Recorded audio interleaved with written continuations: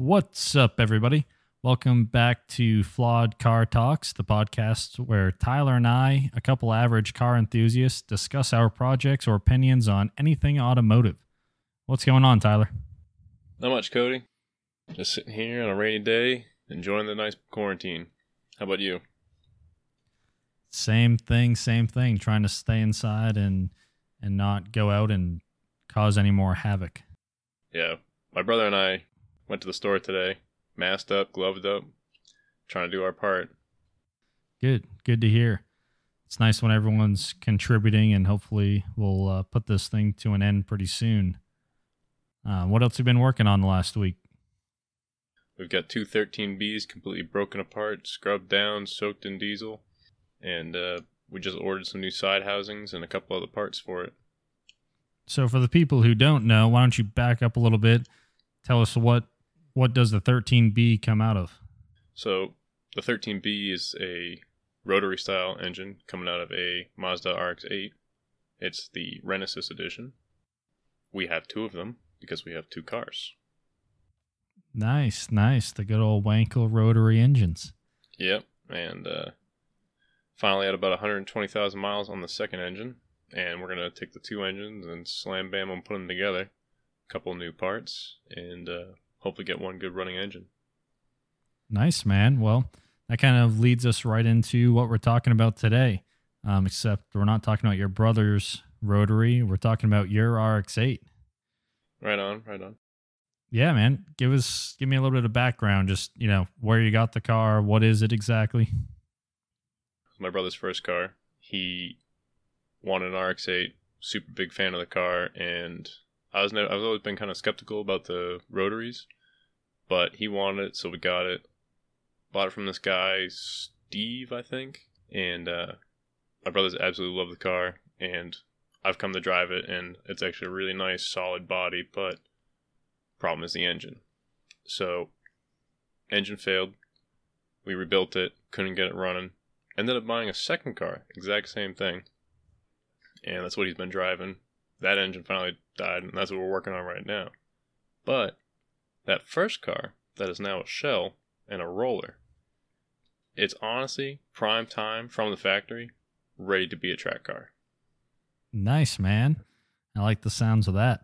So I know you've kind of dove into that project a little bit, tearing some things apart and starting. What's your direction for the car? Where I know you said track car.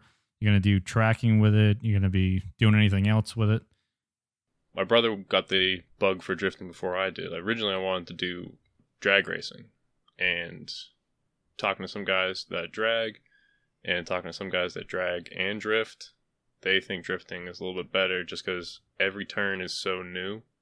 And just hearing people talk about it is something that I myself want to experience, aside from just snowy parking lot stuff.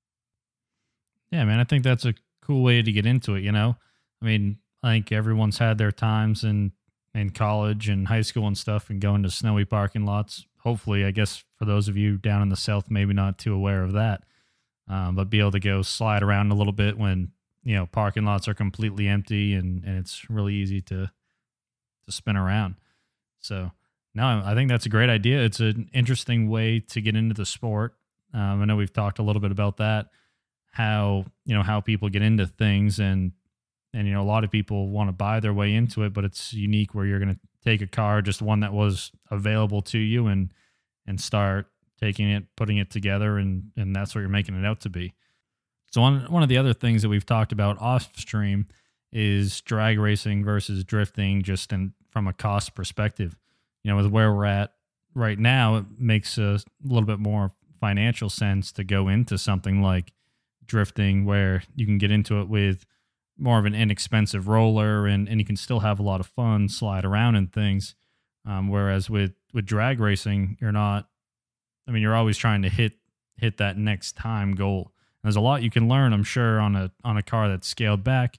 At the same time, it's the same way with drifting with how easily you can get into it. There are plenty of people who grab, like an E36 BMW and weld the differential on it and go sliding on the first day, and for $1,000 they have a drift car. So last year we got a chance to go up to the Loudon Raceway and experience the Northeast Drift Co's, one of their drifting events throughout the year, and got a chance to talk to some of the guys and listen to what their builds were and what they were doing. And a lot of guys were just saying exactly what you said already. Just grab like an E36, an E46, weld the diff, gut the interior, start ripping on it. I am a little different. We already have a roller, and I know it's a solid frame that we'll easily be able to use for drifting and for track. Just suspension-wise, from the factory, everything's so adjustable. You can easily fine-tune it without having to do anything crazy. Honestly, I tend to look at projects and say, come on, how hard can it be? And so swapping a motor, I'm sure I'm going to find out how hard it is. But right now, it doesn't seem all that complicated. And welding for the past 15 so years, I have a fairly good handle on it. There's definitely people who are way superior to welding than I am, but we're trying to decide on an engine, and watching some guys' builds of how they do it, it doesn't seem that bad making a set of motor mounts, slapping an engine in. You just kind of hold it in place and make some measurements, and boom, goes in your engine. The hardest thing I think is going to be wiring. A lot of guys try to take the RX-8 wiring and add in an engine, and that just gets really complicated because of the RX-8's electronics. It was all CAN bus, and the year we have, they put like so much electronics into it, made it overly complicated. So I'm looking to do like completely gut the car out, harness and all, put in a new standalone ECU, or probably off the beginning just go with with the factory ECU that goes with the motor, whatever one we get. But we haven't decided on the motor. We're kind of leaning towards a V8 just because it's a solid platform. The aftermarket is all there. Cap it off at a safe level, and anybody can get in the car and just peg rev limiter all day, and we'll have a solid car that won't break down as much. Yeah, I mean, no matter what, with all the stuff that we do, I mean, everything's going to break. Whether it's drag racing, rock crawling, drifting, we're always going to be breaking something. But that's part of the fun, Go out. Oh yeah, it's inevitable. Break it. Yeah. So also to back up a little bit, is where are you at with the car right now? I know you've kind of alluded a little bit to it, but where is it actually at? So the car we've got actually sitting out back in the carport, nice and safe and warm. Make sure to bring them inside. They're cold too. We've got the car completely stripped down. Engine trans is out. It's still got the differential. Interior is completely gutted. No seats, no plastic, no cloth, no noise canceling anything. It's all gutted down. Only thing that's really in it is the harness and the brake booster still in it. So we still have brakes. Other than that, there's not much left in the car. And one of our next things is going to be pulling out the wiring harness, dropping the fuel tank out, and ultimately we'll go to a fuel cell and just start planning and scheming from there. And then once we get an opportunity to go get a motor, I want to try to find a Coyote and stick a Coyote inside of it. Getting fancy now. Oh yeah, I want a 5.0 in it. Everybody does LS. I never hear the end of it. They're a solid platform, man. Yeah, I get it's a solid platform. It's really light. It's easily like 300 or 400 pounds lighter than the 5.0. But I don't know. I just want to be different. Everybody does an LS swap. Yeah, I mean that's one of the things that's fun is every project we get to build and make it our own. So another thing that we haven't really touched on is the year of your car. What year is this? I know it's an RX-8. What year is it? So it's an RX-8. It's a 2004, making it the first generation RX-8, which is why we can't really use the electronics. It's just a very overly complicated CAN bus system. Now, I know you talked about pretty much thinking on the Coyote aspect, the 5.0 or some sort of V8, maybe ending up changing your mind to something else. Are there any other motors you've considered or maybe originally thought were a good idea and have ruled out? Anything like that? We've strongly considered going with a 4-cylinder or an inline 6 or even a V6, but there really aren't too many V6s that I've really had a liking to that has the aftermarket support that the V8s or the 4-cylinders do.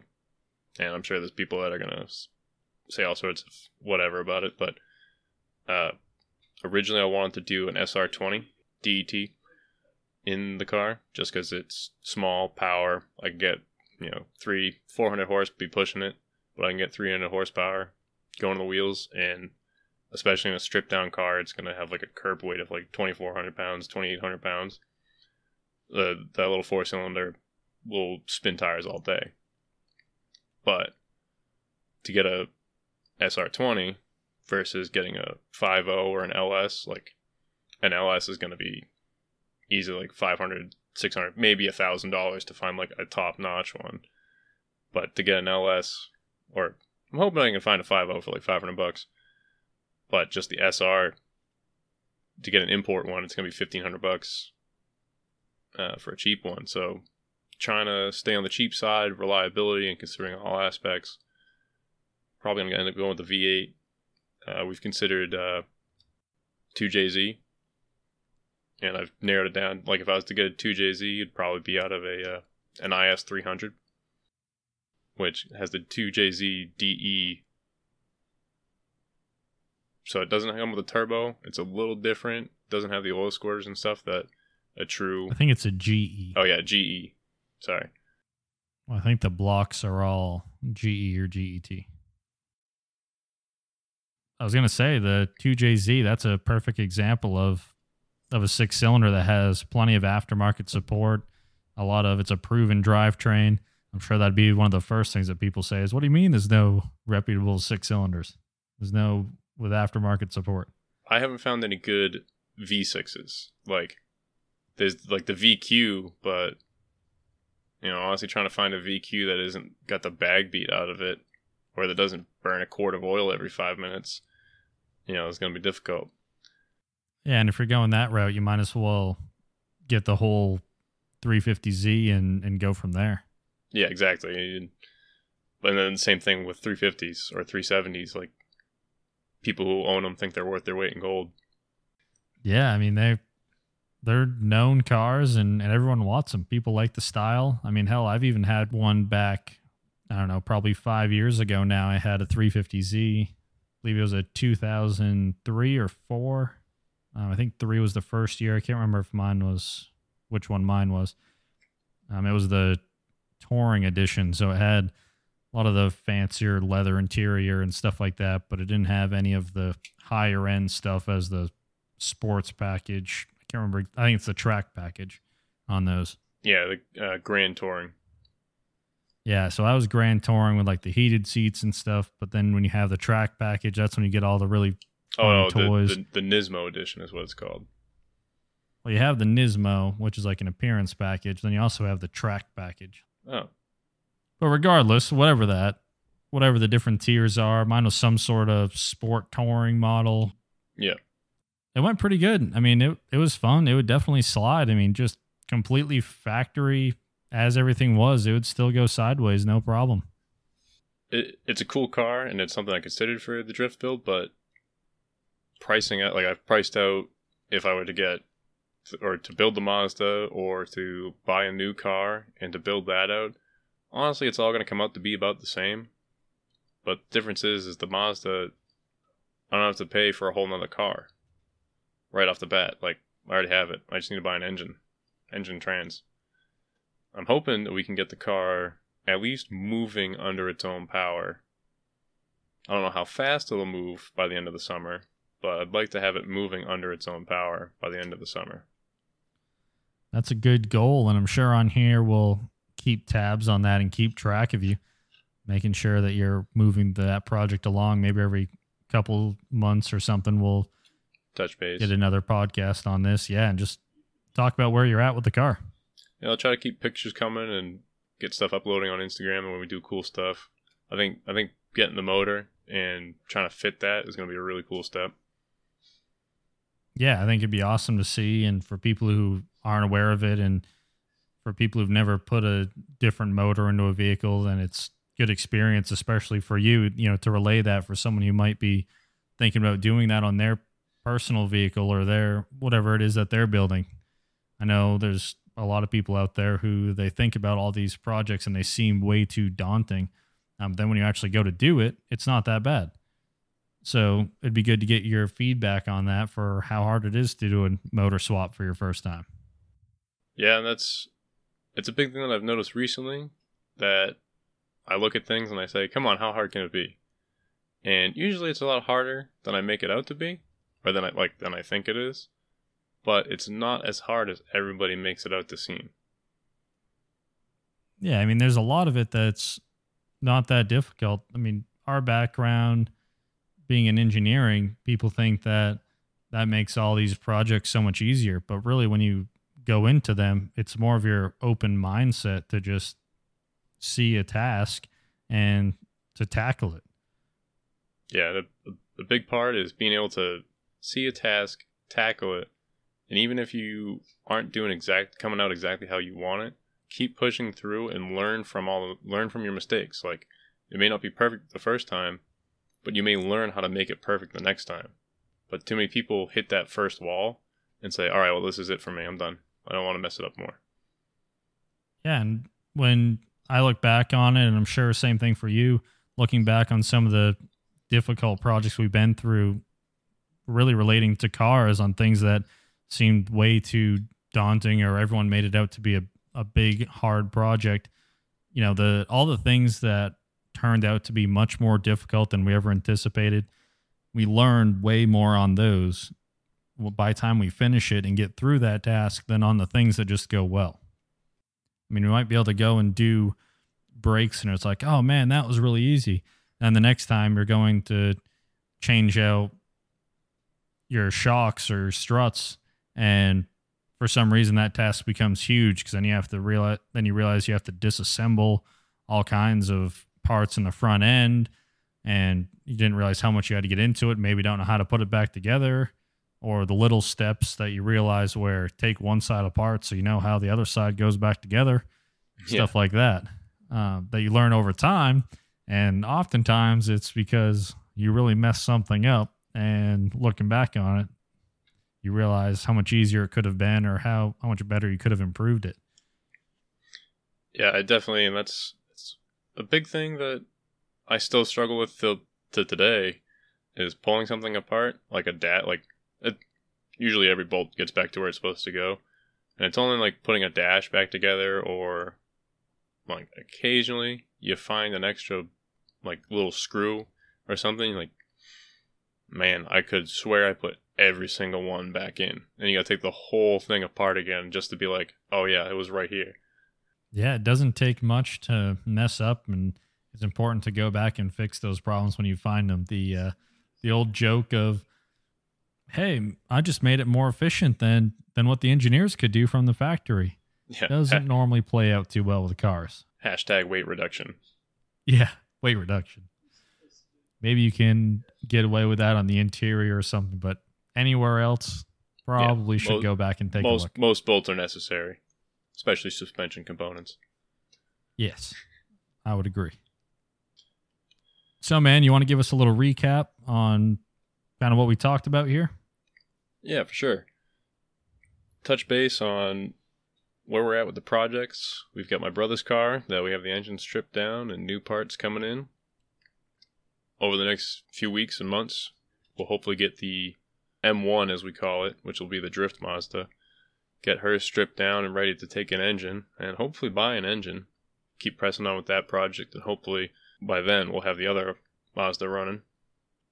Not letting any task get too daunting and keep us down from completing them. So once again, guys, thank you for tuning in to Flawed Car Talks. We'll be continuing this podcast once again. Our goal is 100 podcasts. So this is the second one. We still have a long road ahead of us. The overall message here in this podcast is go start those projects that you have, or the things that you thought were too daunting. Just go ahead and tackle them. Take your time. do as much research as necessary. There are a bunch of great tools out there nowadays. You have YouTube, you have all kinds of car forums, and most of these people in the car community are around to help you. So even if you're new to it, jump into those tasks, talk to some people, talk to friends. You never know who you're close to that might be heavily involved in the car community, and you just may not have known because it didn't get brought up into a conversation. But till next time, stay with us on this journey. There'll be a lot more to come.